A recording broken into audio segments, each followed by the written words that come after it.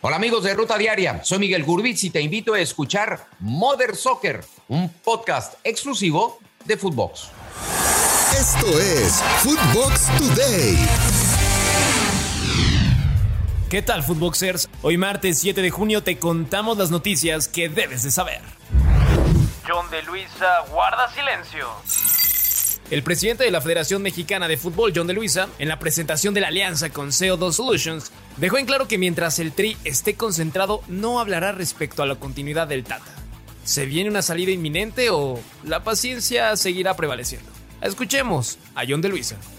En cuanto a la gira, como bien comentaba Beatriz, no vamos a hablar de otro tema que no sea esto. Primero, por respecto al tema tan importante que estamos manejando hoy. Y segundo, porque la selección sigue concentrada y está en competencia. Y siempre que está en competencia tenemos nuestros protocolos. Y el único que habla es el director técnico. Entonces, con mucho gusto podemos platicar, pero cuando termine la participación de esta ventana que incluye la Nations League. Definida la lista del Tri. La lista de México para la Nations League, obviamente de la CONCACAF, llegó con varios cambios. 16 jugadores que estuvieron ante Nigeria, Uruguay y Ecuador no seguirán en la concentración.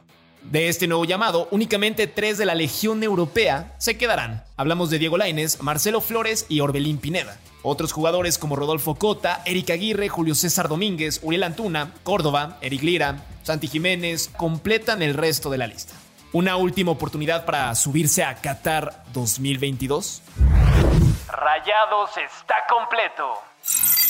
El Cachorro Montes llegó a Monterrey después de estar con la selección mexicana y de inmediato se puso el chip del equipo regio. A su llegada, respaldó lo que dijo Víctor Manuel Vucetich acerca de que el equipo se siente completo y el trabajo de las altas y bajas de jugadores se lo deja a los directivos. Escuchemos al Cachorro. Nos sentimos completos, entendemos a la gente por la situación que se vivió la temporada pasada, es entendible, pero bueno, de refuerzos y todo eso se encargará la directiva, el cuerpo técnico. Por ahora estamos nosotros y nosotros trabajaremos porque el plantel que está ahora ha conseguido grandes cosas, entonces nosotros trabajaremos para ello, ¿no? Aldrete ya es de Pumas. El lateral Adrián Aldrete fue anunciado como el nuevo fichaje de los universitarios de cara al próximo torneo. Con este, será su sexto equipo en la liga, tras pasar por Morelia, Dorados, América, Santos y Cruz Azul. ¿Qué futuro tendrá junto a Lilini y compañía? México logra clasificación. El Tri Sub-21 estará en las semifinales del torneo mejor conocido como Esperanzas de Toulon, al combinarse los resultados que necesitaba en el duelo entre Argelia y Comoros. Ahora enfrentará a Francia, selección que es anfitriona del evento y que terminó como líder del Grupo A por encima de equipos como Argentina, Panamá y Arabia Saudita. Una misión nada sencilla para los del Baby Tree. Postura clara de Lewandowski. El polaco ha sido claro en dejar al Bayern Múnich este verano. El goleador sigue teniendo en cuenta que la oferta más clara es la del FC Barcelona, aunque no habla directamente de la entidad culé. Escuchemos a Lewy. Desde hoy puedo anunciar que mi historia con el Bayern Múnich ha terminado. No veo posible seguir trabajando con el club tras lo ocurrido en los últimos meses. Creo que el traspaso es la mejor solución para ambas partes. Espero que el Bayern no trate de retenerme.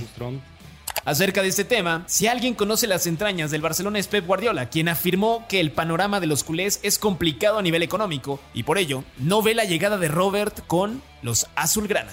Lainez en el radar de Almeida. Medios en España afirman que el AEK de Atenas tiene en la mira a Diego Lainez por petición express de Matías Almeida. El mexicano no entra en los planes del Betis y le buscan un lugar para que tenga actividad previo a la Copa del Mundo. Francia sigue sin ganar en la Nations. Le Bleu, con 10 futbolistas nuevos en su 11 respecto al último duelo ante Dinamarca, empató 1-1 ante la selección de Croacia, complicando así su futuro en la Nations League. Blatter y Platini a juicio. Tras varios meses de lucha, intentando evitar presentarse ante la justicia, el expresidente de FIFA Joseph Blatter y Michel Platini, exdirigente de la UEFA, tienen ya el llamado para enfrentar su juicio. A partir del miércoles en Suiza, ambos personajes iniciarán proceso por el caso de pago sospechoso en 2015, mismo que acabó en su andar en el fútbol mundial. Esto fue Footbox Today.